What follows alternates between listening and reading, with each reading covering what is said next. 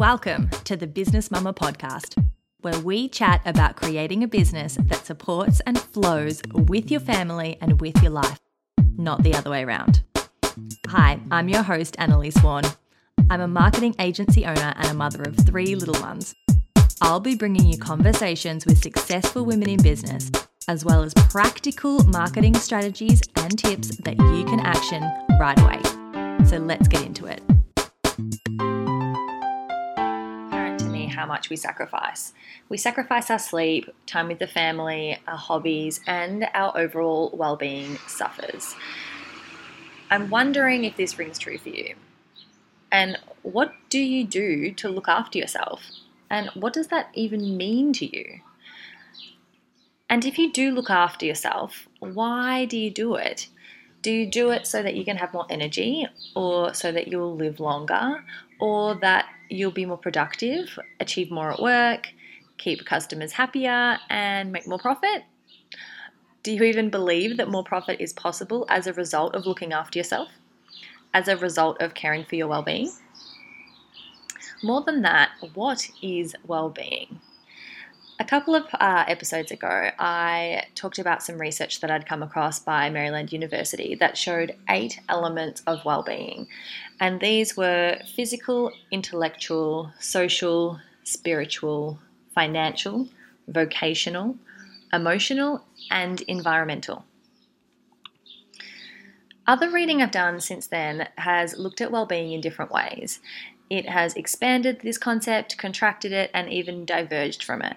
And overall, it's led me to think about well-being in 3 areas: mental, physical, and professional. I think that every area can be squeezed into one of these 3 elements. To me, good mental well-being is going to incorporate a whole host of complementary areas. It's going to be relationships, safety, service, meditation, giving, spirituality, play, creativity, joy, discipline, gratitude, and self-expression. Physical well-being is going to be achieved at the crux of adequate nutrition, movement, hydration, rest, and self-care. Here I'm using the term self-care to refer to external physical maintenance, things like moisturizing your body and exfoliation and that kind of thing. Generally, what I see in small business owners is that mental and physical well-being are sacrificed in pursuit of professional well-being. But in truth, each area is intertwined, and I don't think that we can achieve complete well-being in one area if the others are suffering. My friends and colleagues in corporate careers often have different priorities. Their physical health and their mental well-being outside of work might be flourishing, but inside work, their mental state and professional well-being are compromised if it's a job that they are not enjoying. I see professional well-being as being quite broad. To me, it really encapsulates having financial stability, or at least adequate financial compensation and the ability to live below your means, and healthy relationships within work, great leadership, and vocational fulfillment. Vocational fulfillment, I think, is achieved at the intersection of proficiency and passion. So doing work you love, work you're good at, and work that people are going to pay you for.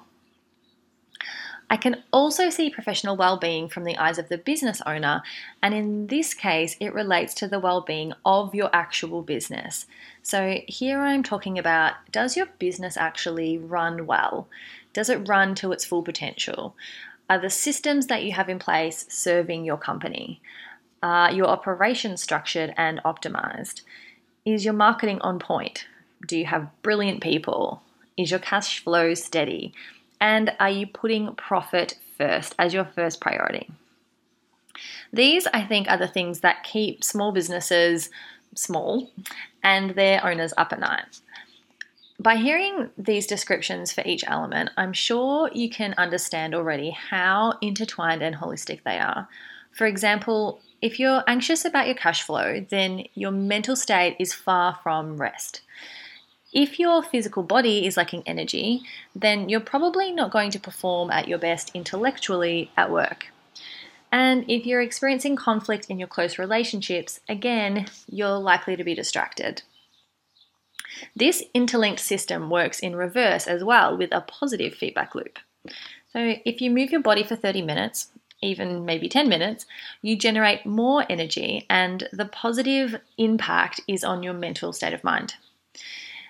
Another example is if you finish a complex project at work, then you're going to feel more confident and again, positively impact your mental state. If you spend some time in meditation, you're likely going to be more focused and more present at work. And lastly, if you're feeling good in your body, you're likely going to want that feeling to continue, and you're going to then keep doing the things that got you there in the first place. I think the culmination of great well-being all leads to self-actualization or fulfilling one's potential. It's all too easy to let life's day-to-day infiltrate our calendars, and it's harder to be intentional about looking after ourselves. Harder still sometimes is to realize what a holistic vision of that actually looks like. But I really encourage you to take the time. So take the time to map out what well-being looks like for you. So physically, mentally, and professionally. I promise you it will be time well spent. Thank you for listening to the Business Mama podcast. I hope you got some actionable tips that you can implement in your business right away. Please, please, please rate and subscribe, and then head on over to mama.digital to continue the conversation and let me know what you thought. Have a really wonderful week, and if you'd like to come and say hi, come to our Facebook group, Business Mamas. See you there.